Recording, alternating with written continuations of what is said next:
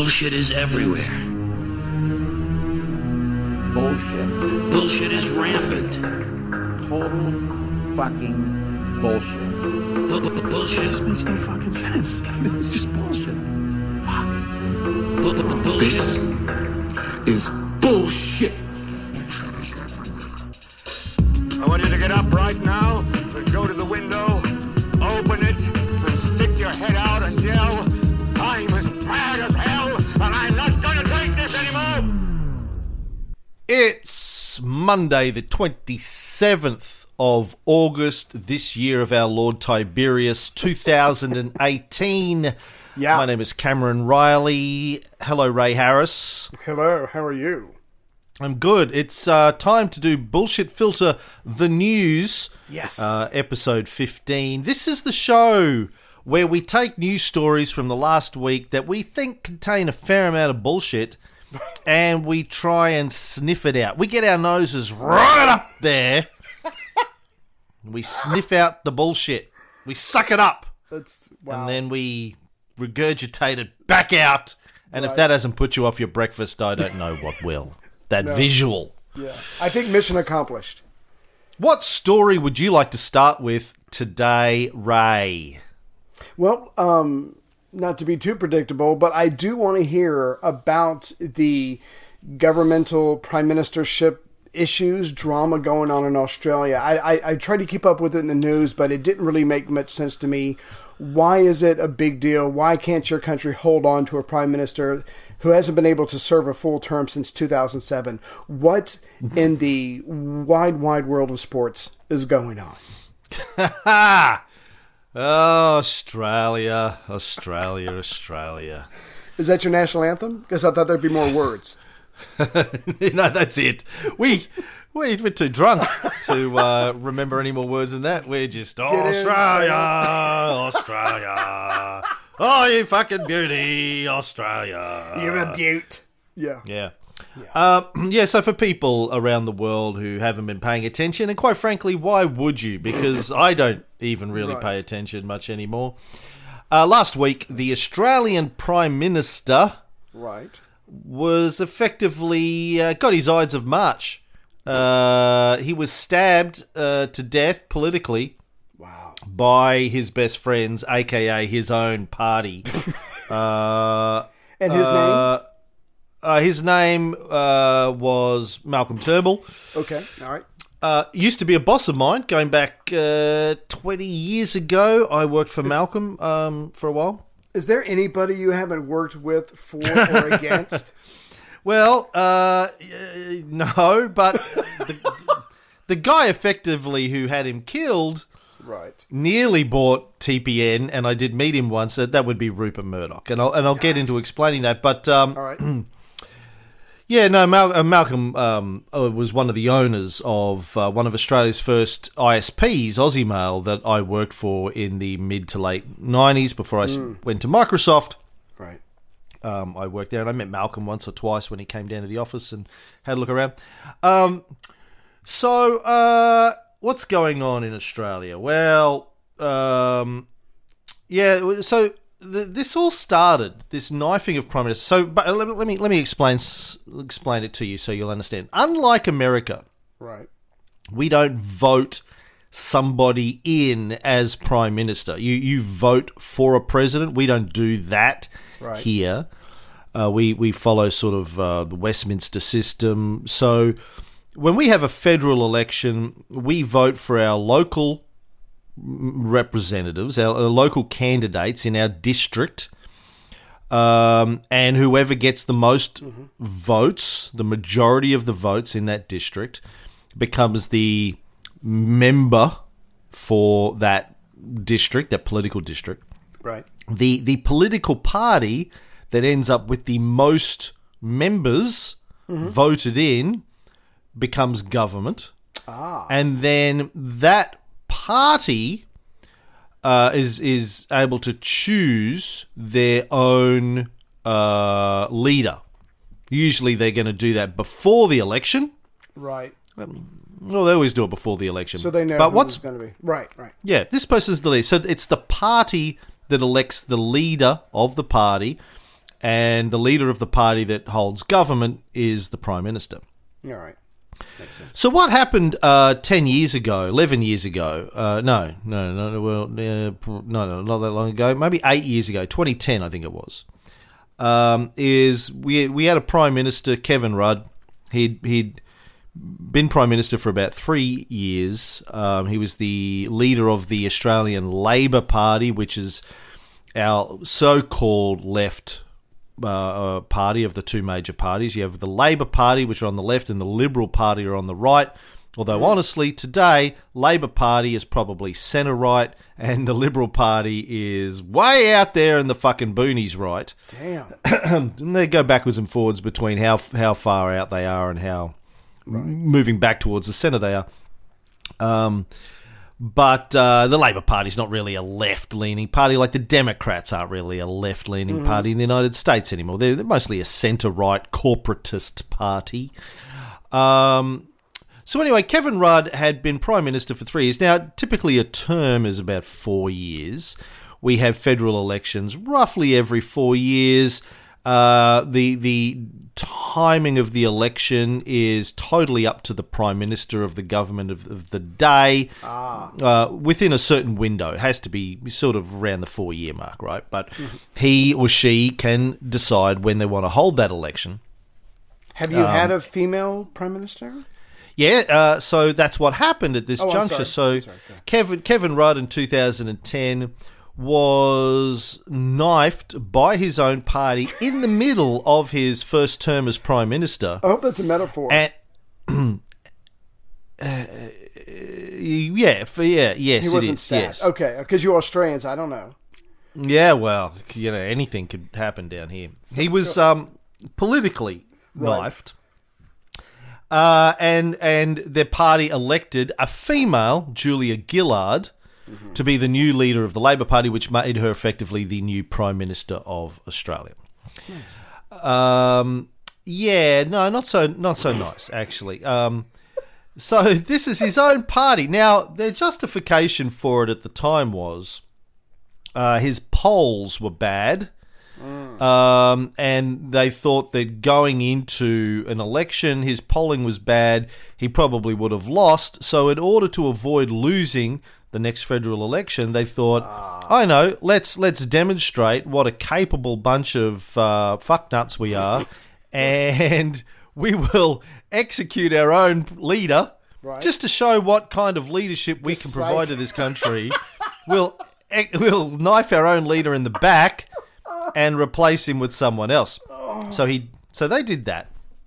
And since that time, 8 years ago, that has now happened. I think it's 4 times since then in the last 8 years. An incumbent Prime Minister has been knifed by his or her own party. So Julia Gillard knifed Kevin Rudd.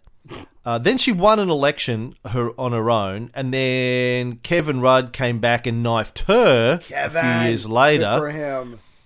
He knifed her. Then he lost an election to Tony Abbott.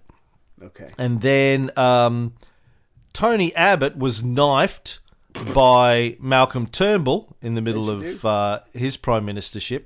And then last week, Malcolm Turnbull was knifed by his own party and replaced by a guy called Scott Morrison, or ScoMo, as people are calling him here, who's a complete piece of shit politically. He's a terrible, terrible guy. But he was the guy who started this knifing was a guy called Peter Dutton, who was trying to take the leadership of the Liberal Party. He's even worse than Scott Morrison. So just a whole bunch of douchebags knifing each other. But so interestingly, our political system's just a fucking joke here. And according to Kevin Rudd, the guy where it all started in 2010, it all comes down to one man. This may not surprise you, but this man is Rupert Murdoch. Today, in fact, Kevin Rudd has written an article which is running in the papers here today. Not the Murdoch papers, I should point out, but the other papers. that we talked about the other day, or last week or the week before, about how the Fairfax papers were just bought by Channel 9, so it's one of those papers that's running this. Where Kevin Rudd basically says, there's a whole bunch of things going on, but really, it all comes down to Rupert Murdoch. He says, number one thing that's causing so much political instability has been Rupert Murdoch, the greatest cancer on the Australian democracy. What if Murdoch he could do something? Be the greatest. Go ahead. Murdoch is not just a news organisation. Murdoch operates as a political party, acting in pursuit of clearly defined commercial interests in addition to his far-right ideological worldview. In Britain, Murdoch made Brexit possible because of the position taken by his papers. In the United States, Murdoch's Fox News is the political echo chamber of the far right, which enabled the Tea Party and then the Trump Party to stage a hostile takeover of the Republican Party. In Australia, as in America, Murdoch has campaigned for decades in support of tax cuts for the wealthy, killing action on climate change, and destroying anything approximating multiculturalism. Damn. What's unique about Australia is Murdoch owns 2/3 of the country's print media. No other democracy has anything approaching his effective media monopoly. Maybe we should put him in charge. Damn, he's good. Well, who? Rupert Murdoch? Yeah. He is in charge. That's the point. He has been in charge for a long time. Right. Yeah. Not officially, but yeah. Rupert Murdoch is the Cosimo de Medici of Australia. He's behind the scenes, pulling the strings, and can get anyone elected or unelected or knifed through the weight of his influence in the media. But it's fascinating to me to see a former Prime Minister come out and say this very publicly. It's something that many of us have known and have been talking about for decades. But it's not often you'll hear a member of the political class come out and say this, because they know once they say it, that's it. I mean, there's no way they're ever going to get invited to one of Rupert's little dinner parties after this. But yeah, Kevin Rudd's political career is well and truly fucked. Yeah. So doesn't really matter. Good for him.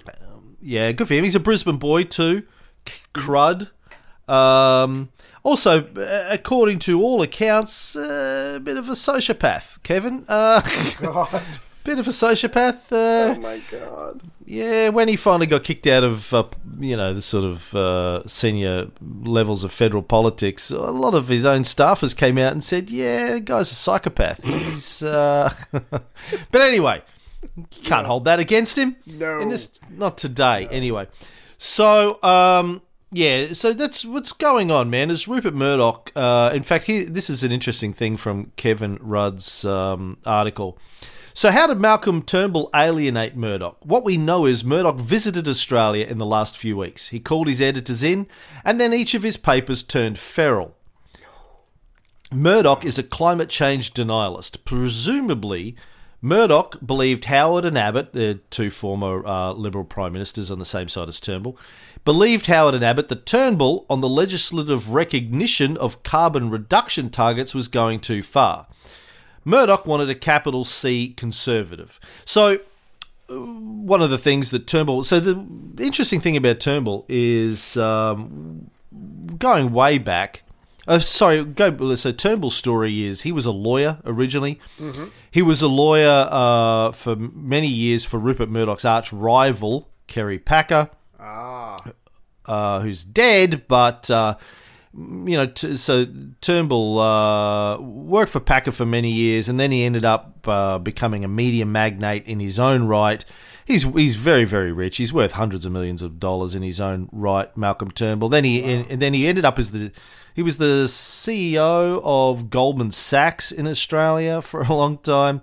So he was a lawyer turned investment banker and media magnate, minor media magnate, nowhere near the level of a Packer or a Murdoch, but he owned some things. And then he bought Aussie Mail, or launched Aussie Mail, the ISP that I worked for, which he and his partner sold for like $400 million at the height of the original .com boom. So yeah, he's worth a ton of money. Obviously, very, very smart, capable guy. But he's climate change believer. 20 years ago, he was the leader of a party that was set up to try and turn Australia into a republic, ditch the Queen. Right. That wasn't successful, but, good initiative. But he became Prime Minister, and all of these things that we know personally he believed in, doing something about climate change and getting rid of the Queen, he kind of threw to the side for political expediency because the party that he's part of is extreme right and wouldn't let him do any of this sort of stuff.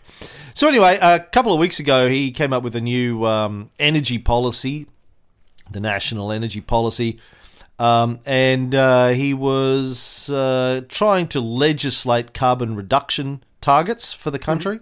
Sounds good. And well, yes, you would think so. Like, it's only fucking 2018. The entire country, we're in a drought that's like, I think the longest drought in history. Farmers haven't had rain for like 7 years. Yeah, I keep seeing the Facebook posts from the farmer down there. Is that Oscar or somebody? Yeah, Oscar Pierce. Yeah. Tragic, terrible stuff going on there. He and I were chatting yesterday, and because we got a bit of rain over the last couple of days, I said, "Did you get any?" He goes, "Yeah, not much." And so we agreed it's Hasa Diga Ibawai is the motto for farmers from the Book of Mormon. Fuck you, God. Hasa Diga Ibawai. Fuck all the gods. Anyway, so that's basically was the final knife in the back for Turnbull. Was he was trying to implement legislation that would force Australia to do something about carbon reduction, and so that was it. So the extreme right factions of his party, supported by Murdoch, had him stabbed in the back. So nobody from that party can ever do anything about climate change because it will be directly or indirectly the end of their career. So that's pretty fucking extreme. No one is ever to do anything about this unless you're willing to retire early. Until at least Rupert dies. Okay. And then we'll see what happens after Rupert dies. And he's like 112 or something now. But unfortunately, I think he sold his soul to one of the devils at some point. Right. He's never going to die. Yeah. He's been huffing the souls out of kittens for many years, Rupert. Well, also, according to Kevin Rudd, now, when Kevin Rudd was Prime Minister, one of the things that he campaigned on leading up to the 2007 election was that he would build a new broadband network for Australia, the National Broadband Network, aka the NBN. Sounds good. And we were going to have, decent internet in Australia. Again, this is 11 years ago. We were like, fuck yeah, Kevin. Get us some internets. We've heard those internets is pretty good. So he campaigned on that, got elected, and he also campaigned on doing something about climate change and saying sorry to our Indigenous people for the way that we fucked them over for 200 years. Right. He started to plan out and build the NBN, and according to this article that he wrote today, Murdoch destroyed the NBN, made sure that we wouldn't have it, and actually Malcolm Turnbull was a big part of that, so it wouldn't challenge the cable network that Rupert owns here, Foxtel. Right. So he basically, Foxtel has a monopoly on cable television in Australia now. It's a cash cow for Rupert. It sort of subsidises the loss that his print mastheads make. Newspapers don't make any money, so in the US he funds it until he recently sold the movie division to Disney, but he's been supporting it for years with the movies and Fox News. In Australia he supports it with Foxtel cable TV, and he was worried, according to Rudd, and this makes sense, that if we had high-speed internet, it'd make it easier for people to watch Netflix and things like that, and would cut back the profitability of his cable network. So he destroyed. So when basically when Malcolm Turnbull and Tony Abbott were in opposition 10 years ago, they campaigned massively with the support of the Murdoch media, saying, the NBN was too expensive. $43 billion, the Labor Party, Kevin Rudd's party, said it was going to cost. They said, that's way too expensive. We can do it for half that. That's a joke. Elect us, we'll deliver it faster and for half the price, because Malcolm used to run an ISP, and they were like, because Malcolm's really fucking smart to do that. So the dummies in this country elected Abbott and Turnbull. Here we are, 2011 years later, NBN still hasn't been deployed, and they've already spent upwards of $70 billion now, and it's still not deployed. And when people are getting it deployed, half of them are saying it's slow as fuck. So that's what happens when you listen to Rupert. You end up getting arse raped. So anyway, so that's what's happening in this country. No Prime Minister can get anything done unless Rupert says they can get it done, because... and this new guy, by the way, Scott Morrison, the new Prime Minister, he's been the Treasurer for the last couple of years. Before that, when he was in government, he was one of the key architects of our asylum seeker detention policy. So when people from war-torn countries jump on boats and try and come to Australia for land of opportunity, so they're not going to get killed with machetes in the middle of the night.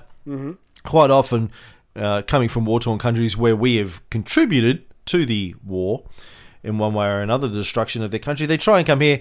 Scott Morrison put into place the policy where we send our Navy out to grab them, and then we go throw them in a concentration camp on an island that doesn't belong to Australia, so they don't have any rights under Australian law. Fuck. And there's been all sorts of rape and abuse and violence in these concentration camps. Then the governments of Scott Morrison passed laws, and Malcolm Turnbull was part and parcel of this, saying that the media is not allowed to talk about what happens in these concentration camps. Any doctors that go there aren't allowed to talk about it. If you come back to Australia, having been a visitor to one of these concentration camps, and you talk about what's going on there, boom, you go to jail. If you're a journalist and you talk about it, boom, you go to jail. If you've worked there and you're a whistleblower and you whistleblow on it, boom, you go to jail. So that's Scott Morrison. He's our new Prime Minister. It's a fucking disgrace, man. Fucking disgrace. Well, I was going to say, I think you trumped me, no pun intended, but I was going to say, someone might say Australia's politics are fucked up, to which America said, here, hold my beer. But that's pretty fucked up. I mean, we got a lot of stuff going on in this country. Of course, we killed some ISIS leader, I think today, with a drone bomb. But the point is, we've done some bad shit, but that's pretty horrible. I guess those people in those camps aren't allowed to say, you know what, okay, I learned my lesson. I'm not going to try to get into Australia. Can I go ahead and leave now? I promise not to try to enter Australia. Yeah, no, they don't. And because they go, okay, well... You can't trust them? These people are like, well, okay, so if they've even heard about the fact that we're throwing into concentration camps, they go, I'll take my chances in a concentration camp versus these guys with machetes that are coming after me, Yeah, good point. It's a disgrace. I mean, we have one of the lowest population densities of any country on the planet. Plus, we have one of the highest net income, net wealth per capita of any country on the planet. Right. And yet we still are going, no, we can't let these asylum seekers in. Yeah. Even though, we're party to the United Nations human rights agreements that says, yes, we will have processes in place to rapidly and effectively assess claims of asylum. Well, they were assessed, and they're not allowed in.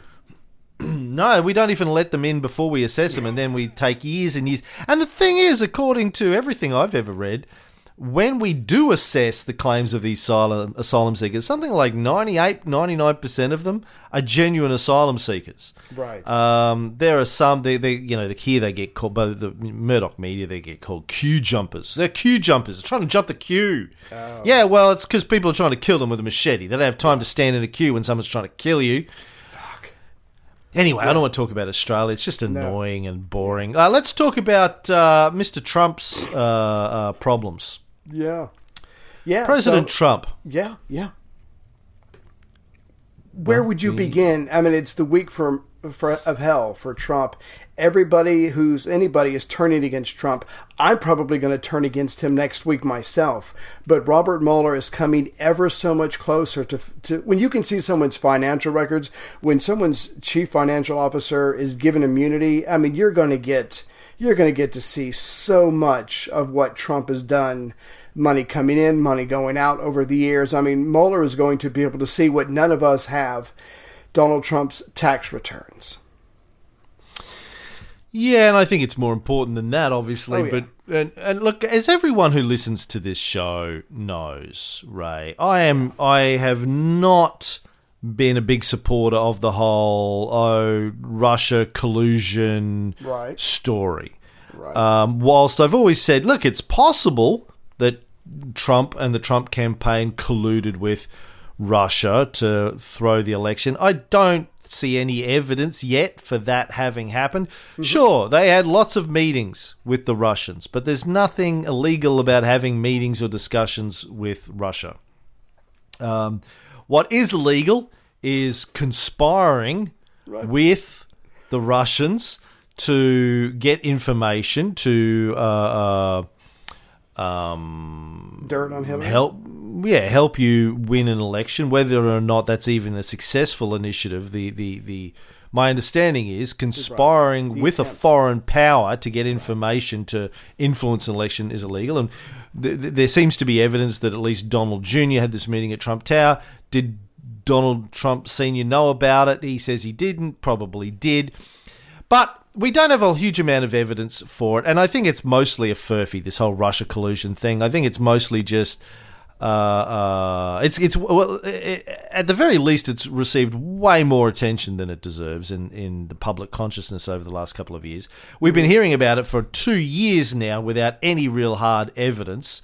So, if you weigh up the balance of the media hype versus the evidence to support the media hype, it's out of whack. I think mostly it's the Democrats trying to deflect attention from how badly they fucked the whole thing up and let a dickhead douchebag like Donald Trump become president. When you lose to Donald Trump, you fucked up big time. You fucked up. A blind dog with a wet note in its mouth should have been able to beat Donald Trump in an election. So I think that's a big part of it. But what happened last week, I think, is a big deal. Yes. Now, I'm no fan of Trump. I think that's quite evident. I think he's a douchebag, dickhead, narcissistic psychopath, and I think he's corrupt as fuck. But a great one. Go ahead. From what you tell me, I know it was only one night, but you said it changed your outlook on anal completely, and I thank him for that. I got $300,000, but go ahead. So for people that haven't been paying attention, and quite frankly, I don't blame you, but last week it came out that a guy called Alan Weisselberg has been subpoenaed by a grand jury to testify into a probe into campaign finance violations, which comes from the Michael Cohen charges, and he's pled guilty now to it. So what happened is Trump's lawyer, Michael Cohen, or former lawyer, paid off a porn star, Stormy Daniels is her name. You've probably heard all about this. I did research. Basically, Trump. Yeah, research. Give me a box of tissues. I'm doing some research on Stormy Daniels. Hey, could you close the door, please, and lock it? Thank you. Yeah. I haven't actually looked at her porn films yet. I've been meaning to. I just haven't got around to it. I'll send you some links. Go ahead. Yeah. basically, Trump allegedly You have to say that. met Stormy Daniels, porn star, just after Melania gave birth to whatever his fucking son's name is. Barron Trump. Duke, something. And he banged her maybe once, maybe more. She said they mostly just sat around watching Shark Week or something, but yeah, he put his dick in her. Yeah. Then during the election, allegedly, well, not allegedly, Cohen's confessed to it now, Trump's lawyer paid her a large sum of money to buy her silence during the election. Mm-hmm. And it looks like there was another woman as well that also got a payment around for the same Karen sort of McDougal. thing for fucking Trump. Is she a porn star too? No, she's a Playmate. Okay. Well, that's kind of a porn star in a different way, I guess. It's Kind of print passive porn. aggressive. Right. Playboy is pornography. Right. Oh, yeah. Yeah. Research, I think, is what you're trying to say. Go ahead. So his lawyer paid them lots of money to shut them up. Now, it turns out that doing that in an election is a campaign finance violation. You're paying large sums of money to people to influence what they say or don't say during an election. Now, as a result of this investigation into Cohen, who, of course, recorded conversations he had about this with Trump because... Yeah, he did. Yeah, that's the kind of... What's that line? The line from season 2 of Breaking Bad. I just rewatched it the other day. When Walt and Jesse first go to see Saul Goodman, because Right. Badger got pinched selling meth. He's into the DEA and he calls Saul Goodman in. It's the first time we meet Saul. And Saul needs $5,000 in order to represent him. So Walt and Jesse turn up at Saul's office with some cash, and they're sitting at the front. And Walt's like, "Can't we get a real lawyer?" Jesse has that great line: "Listen, for these sorts of things, you don't want a criminal lawyer. You want a criminal lawyer." Do you understand? And that's, I think, where Michael Cohen fits in. As people who listen to this show will hopefully recall, going back a month or two ago, well, before Europe actually, so a couple of months ago, we did a story about the head of the Russian mob, Simeon Megayevich. Yeah.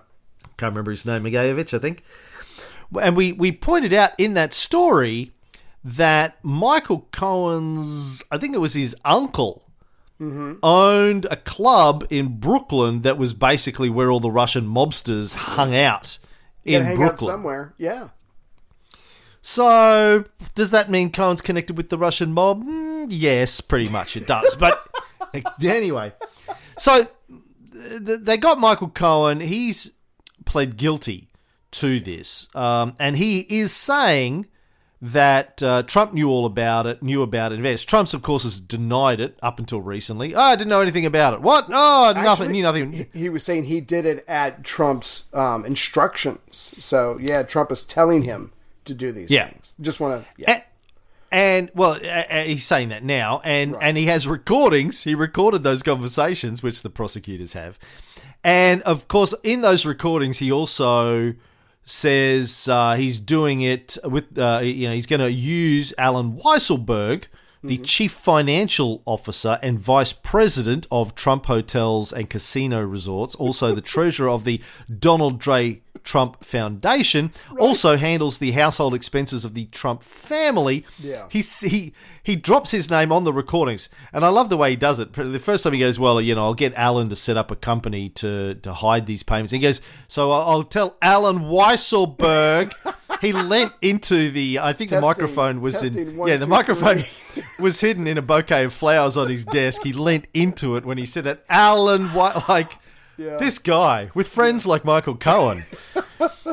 Oh, I just have to say this real quick. I don't want to interrupt this flow of your story, but when Weisselberg was put on the Donald J. Trump Foundation, it only has two sole trustees. It's Weisselberg and Donald Trump Jr. When Weisselberg was put on, they had to bump Eric Trump off of it. So now he went from trustee to just advisor. So he demoted his own son to put this guy on the foundation.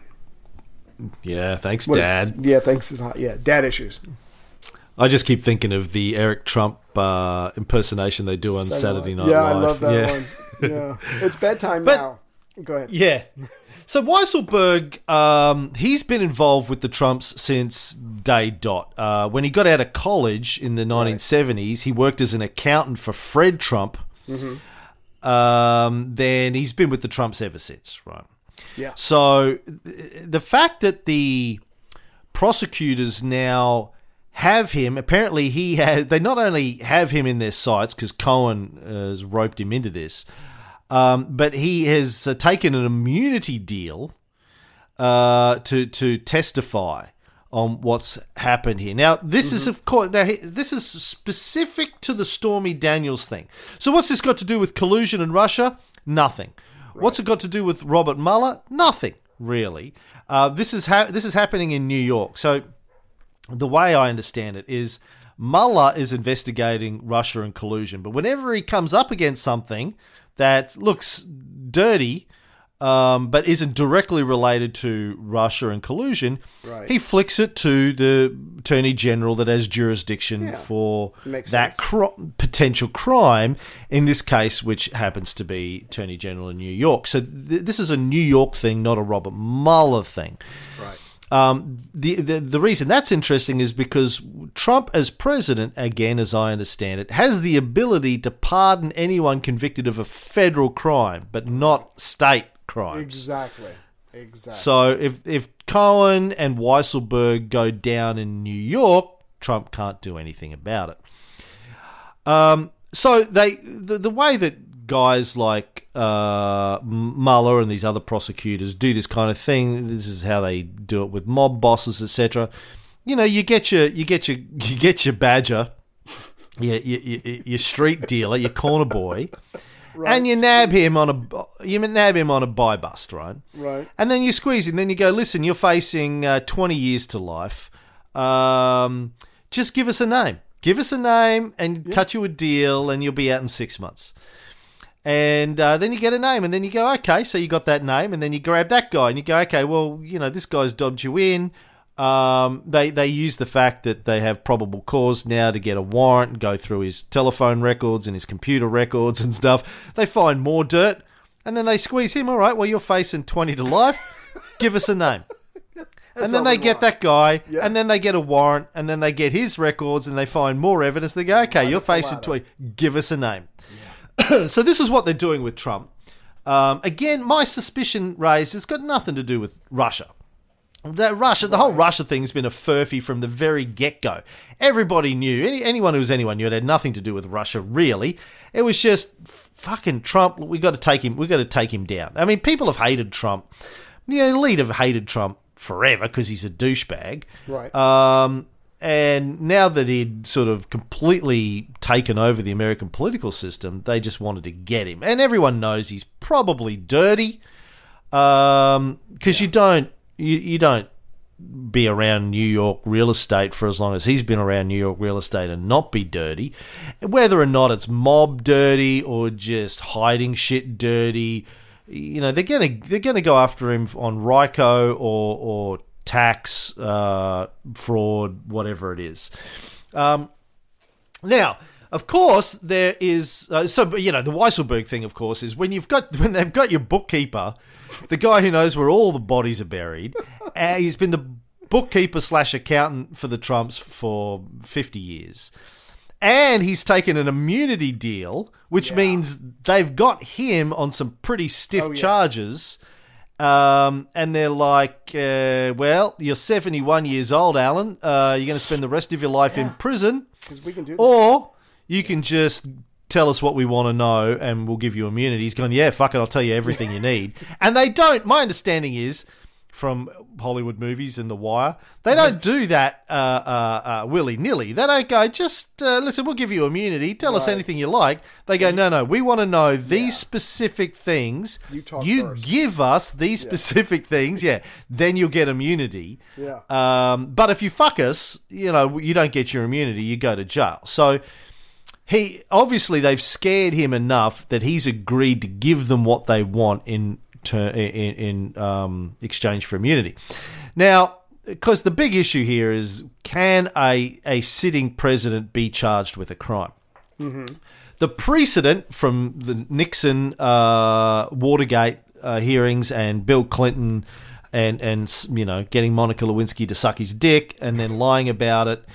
The precedent in the past is the DOJ has always taken it's the Office of Legal Counsel, I think, the OLC for the DOJ, has always taken a position that no, it would be unconstitutional to charge a sitting president because the president's got a lot of work to do, and charging him or her, in theory, with a crime would fuck with their ability to fulfill their function as the president, so you can't do it. Till they leave office, then you can do it, but you can't do it while they're in office. But that's just that's never really been tested. That's been tradition for the last 40-odd years, but it actually hasn't been tested in the Supreme Court. But the other part of that is you might not be able to try someone for a crime, but the House of Representatives can start an impeachment process if he's been unprofessional, or obviously a lot more than that. But the point is there's charging someone for a crime, and there's impeaching someone. So we'll have to wait and see. But since you brought up Nixon, I have to give you a quote. Wait. Yeah, but you can't impeach someone. Mm-hmm. My understanding is you can't impeach someone for things that they did before they were president. You impeach a president for failing to do a good job as president, by being corrupt or fraud or lying while president. You can't impeach him for things that he did 10 years before he became president. I wonder if you can impeach someone for something they did during a campaign that they won. I honestly don't know the answer to that. Yeah, I don't know. But, of course, when all this comes out, if a whole bunch of stuff comes out of this where Trump is corrupt as fuck, it's going to make... I mean, even though I think the people that aren't his supporters already kind of assume that, and I think his supporters probably assume that too and don't care. It's been baked in, yeah. Yeah, absolutely. Yeah, they're kind of. I think his supporters will probably cheer. Like they're proud of the fact that he's sticking it corrupt. To him. Yeah. Well, I think from their perspective, that's how you get ahead in America, and good for him. He's a sneaky fuck, and they don't mind. Anyway, what was your Nixon quote? I just have a quote. It says Donald Trump should be thinking about resigning from office to keep his children and family from being prosecuted by Special Counsel Robert Mueller. And that's from Martin London, the former lawyer of ex-President Nixon's vice president, Spiro Agnew. So everybody from the Nixon era is jumping in and giving quotes. I don't know if you heard this today, because I think it just came out today, maybe late yesterday, and then we can move on. It's just too tempting.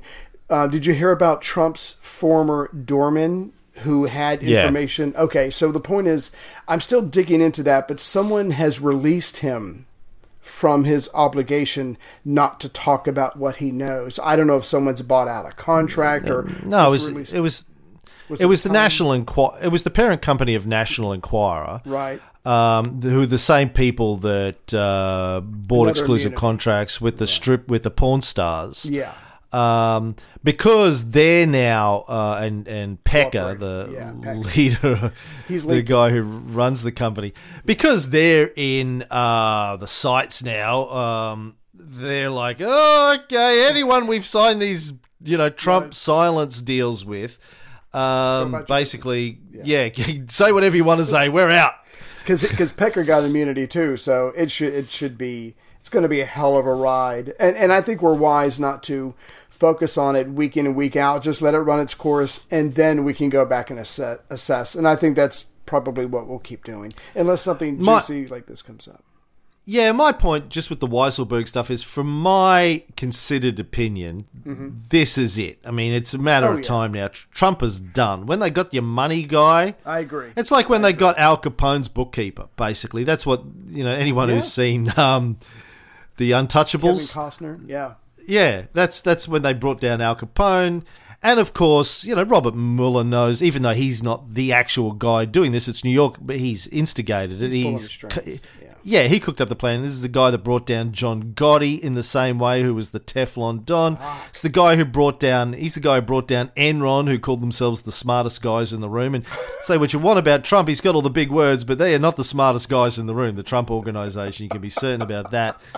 I don't know, this Weisselberg, I'd never heard of Weisselberg until last week. And he preferred it that way. Yeah, he'll spend the rest of his life wishing that people had never heard of him. So, once you get the bookkeeper of a corrupt guy, and I mean, what are the odds that the Trump books are not corrupt? I mean, 1 in 1,000? I mean, come on. I mean, I think it's pretty fucking obvious that there's going to be dodgy shit going on there. So, Trump is done. Whether or not this shortens his presidency or not is another matter. But he is going to jail, where either, as president or more likely once his term of office is over. Now, here's the thing, though. Yeah. If he knows he's going to jail when his term of office is over, does he just go, full fascist and declare a state of national emergency and hold on to power? I don't know. Hopefully Melania just wises up and stabs him one night. She doesn't know exactly where he sleeps because she sleeps far away, but she'll figure it out and just... I don't know. I agree with you. He's over. It's just a matter of counting. I don't know if we need a clock or anything like that, but it's just a matter of when, and then we can start talking about President Pence. I wonder if Melania and Hillary get together and have, have a little club. Wives of presidents who publicly, were known to have fucked other women club. Right. It's like the First Wives Club, but I would like to write a movie about that. Yeah, the First Wives Club of disgrace. The First Ladies Club is what it would be. The First Ladies Club, whose president husbands have fucked slutty bimbos. I don't want to say Monica Lewinsky's a slutty bimbo. I'm a big fan of Monica Lewinsky.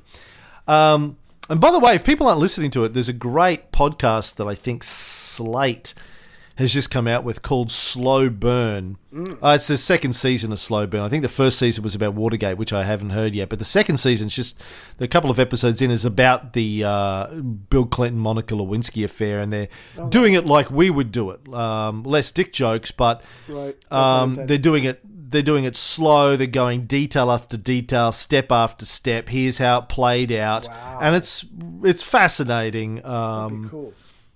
Yeah. Anyway, so that's Trump. Also in American news, John McCain finally died.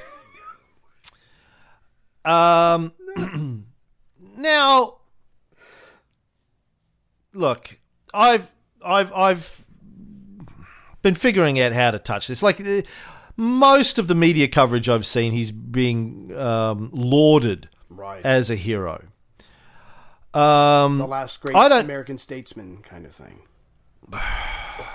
Yeah, I guess. Look, Donald Trump famously said he didn't think McCain was a hero. I prefer my heroes don't get captured. Some stupid thing like that. Yeah. I don't think John McCain is a hero as well. But it's not because he got captured. It's because when he did get captured, he was shot down while bombing heavily populated urban areas of Hanoi. Right. That doesn't make you a hero. Getting captured and tortured when you are bombing a civilian population, you're not a hero in my book. You're part of a war machine that got what was coming to him. So I don't see him as a hero. I don't think he's a hero at all. And he went on and in later life called the Vietnamese gooks. Said he would still hate them for the rest of his life for what they did to him and his friends. And I was like, well, maybe you shouldn't have invaded their fucking country.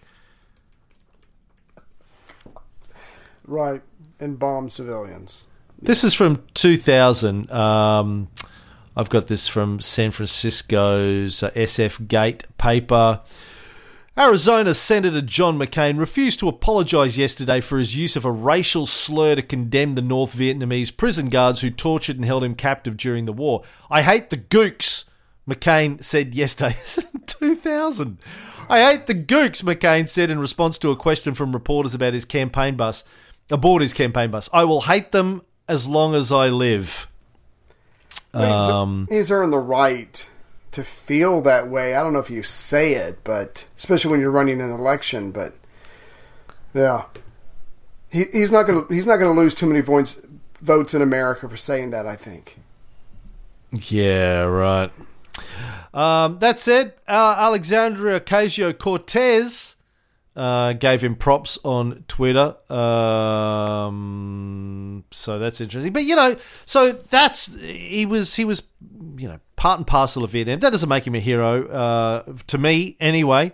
Muhammad Ali was a hero for refusing to fight, going and willingly bombing civilian populations who had never attacked the US or attacked US interests or anything of the like.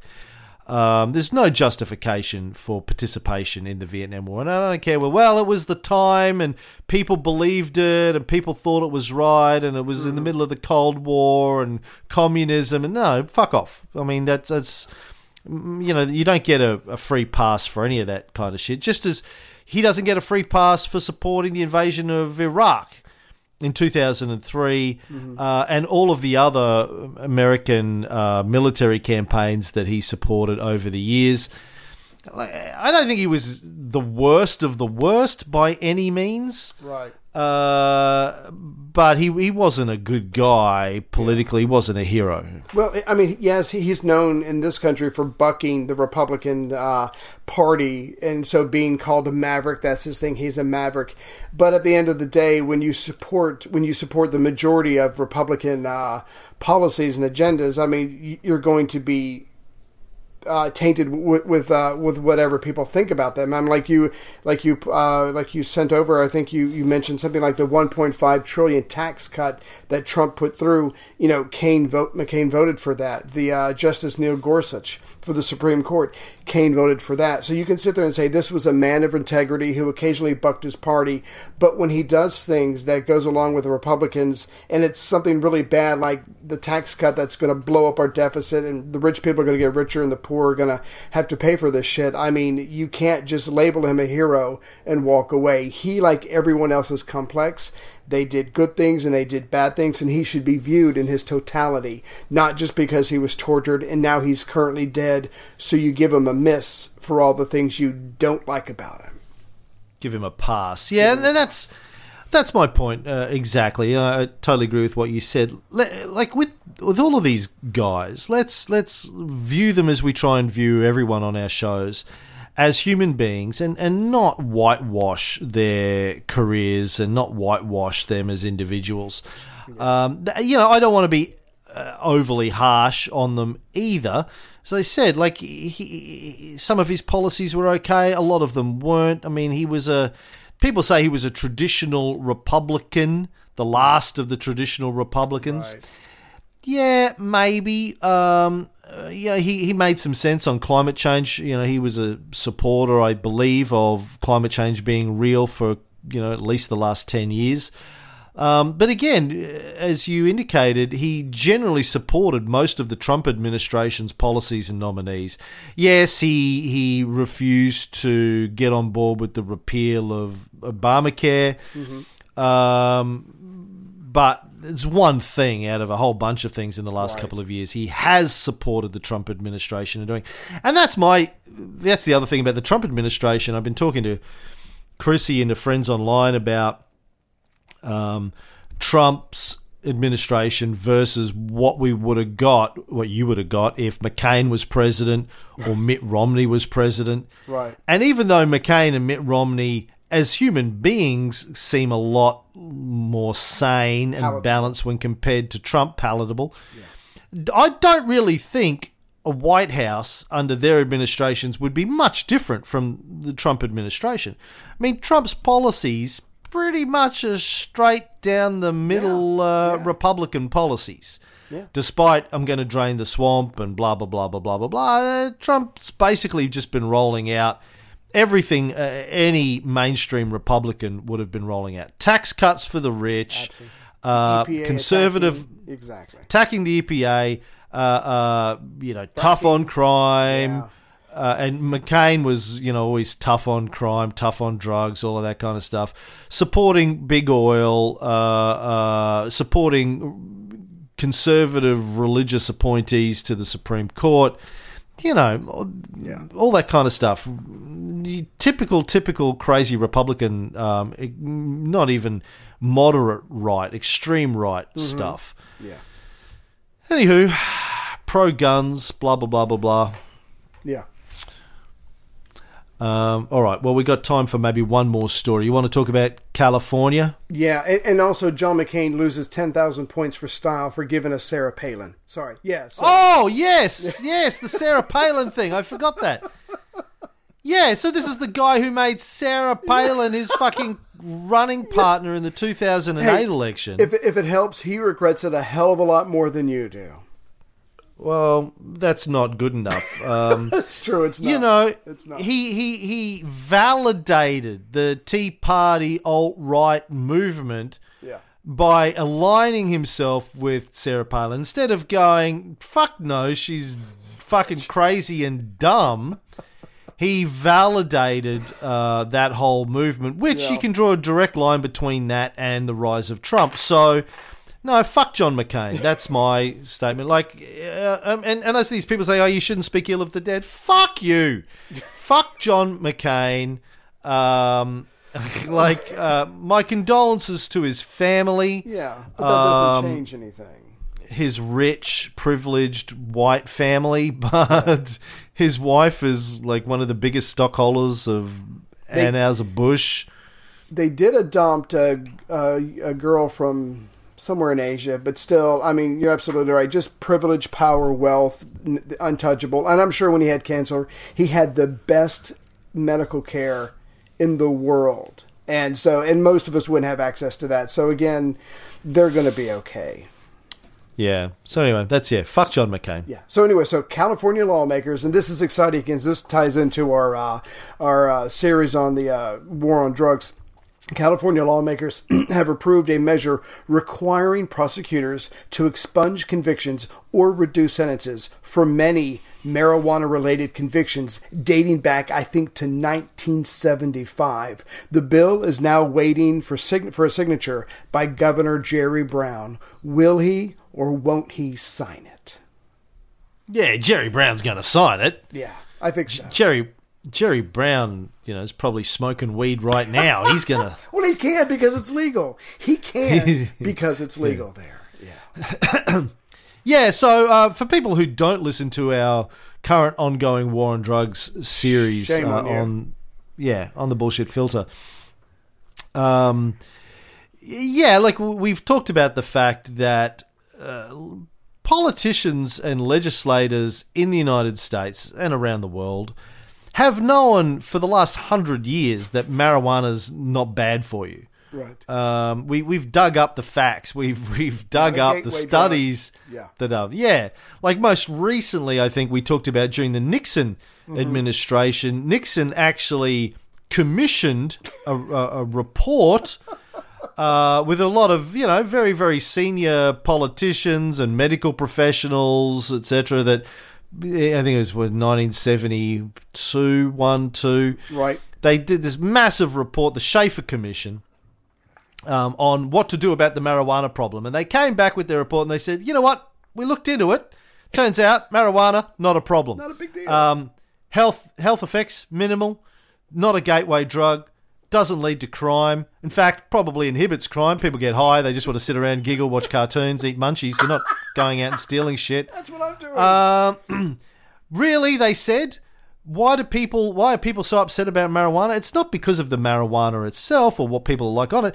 It's because it kind of represents to the older conservative people, long-haired hippies that are listening to the rock and roll, free love, a rejection of what we think of as traditional American values. People are upset about that. They connect that in their minds with marijuana. That's why people are so upset about marijuana. What we just need to do is say, hey, fucking chill out. Values change. Times change. It's all going to be okay. Let's focus on the real problems that we have in this country. Marijuana is not one of them. So this is in the early 70s. Nixon went, well, fucking put that in the shredder. And said, no, marijuana is the number one problem facing this country today. Yeah. Jesus Christ. So they've known all along that this is bullshit. And millions of lives in America have been affected, and around the world, more millions, have been affected by this deliberate willful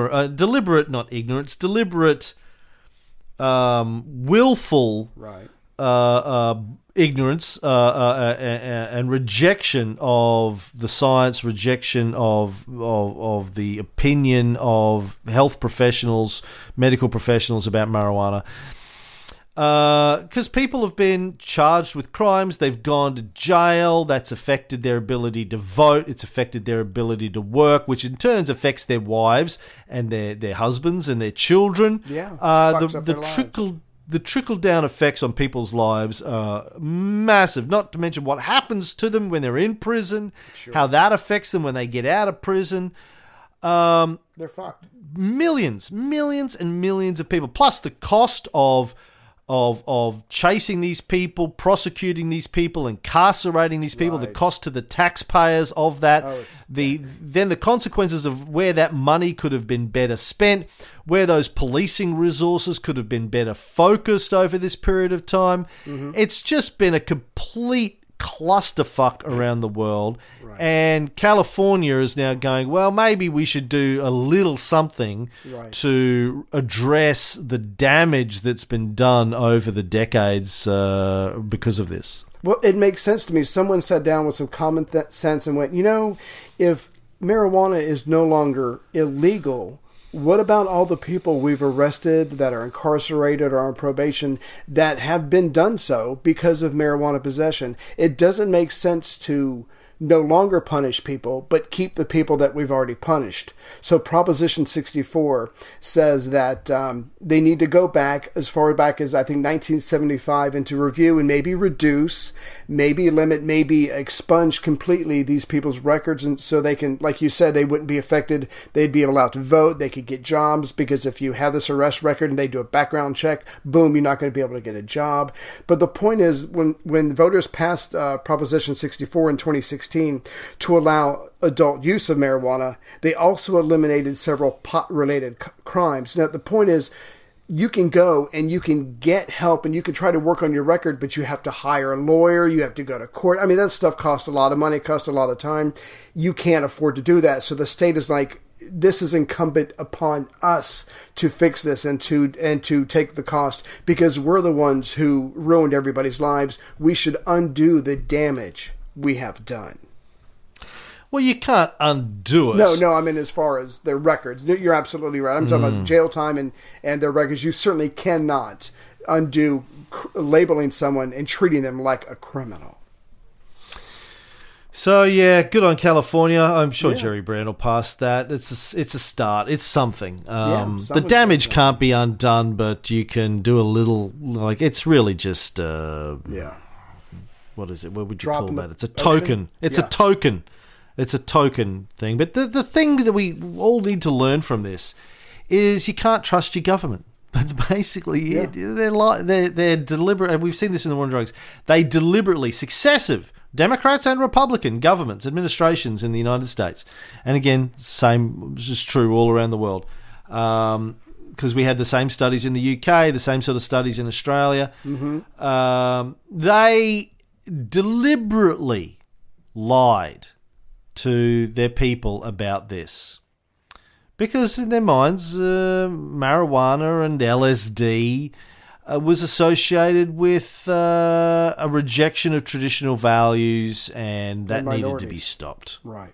And minorities, yeah, that's right. It was a way of going after them too. So this is probably not the proper time or forum. Are governments a necessary evil to organize the resources of a country, or is there another way to function in an organized fashion without a government. We obviously, this is probably not the time, but I totally agree that governments are evil. Are they a necessary evil? Yeah, narco-syndicalism is the alternative, but it's not the right time to get into that. Maybe one day we'll do a show on narco-syndicalism. Okay. All right. That's the Bullshit Filter, the news for this week. Don't forget to check out our Bullshit Filter normal series, the War on Drugs. Before that, we did the War on Guns. Before that, we did the Syrian Civil War. Have we done anything else? I think that's it so far. I think that's it so far. In that series. Yeah. Our new Caesar series just kicked off on Tiberius Caesar last week. Tebow. We're our Cold War. What are we up to in the Cold War? We're doing new Cold War stuff this week. We're getting into the containment policy. We're picking up sort of 1946, 1947. We're starting to get into Marshall Plan type stuff. Yeah. And the Renaissance. We just did 3 episodes on Petrarch, the father of the Renaissance. And next time, I don't know where we're going after next time. We'll probably get into Poggio, I guess, next time. Maybe a bit of Poggio. Yeah. A little bit of Poggio. Yeah. Poggio Bracciolini. Anyway, and then we'll get into the Medicis soon too. Anyway, it's all good. All right, that's us out. We'll be back next week with more news. Thank you, buddy. All right, thank you.